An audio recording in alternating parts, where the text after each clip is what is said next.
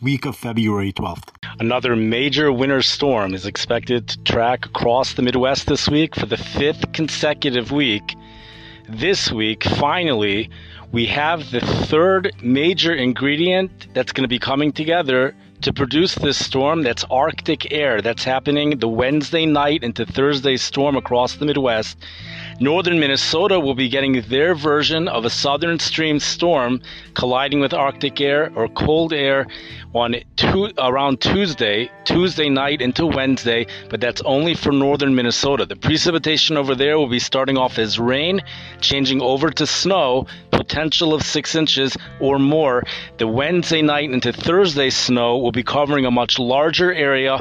That one has the actual three ingredients: copious amounts of Gulf moisture and the Arctic air, along with deep low pressure.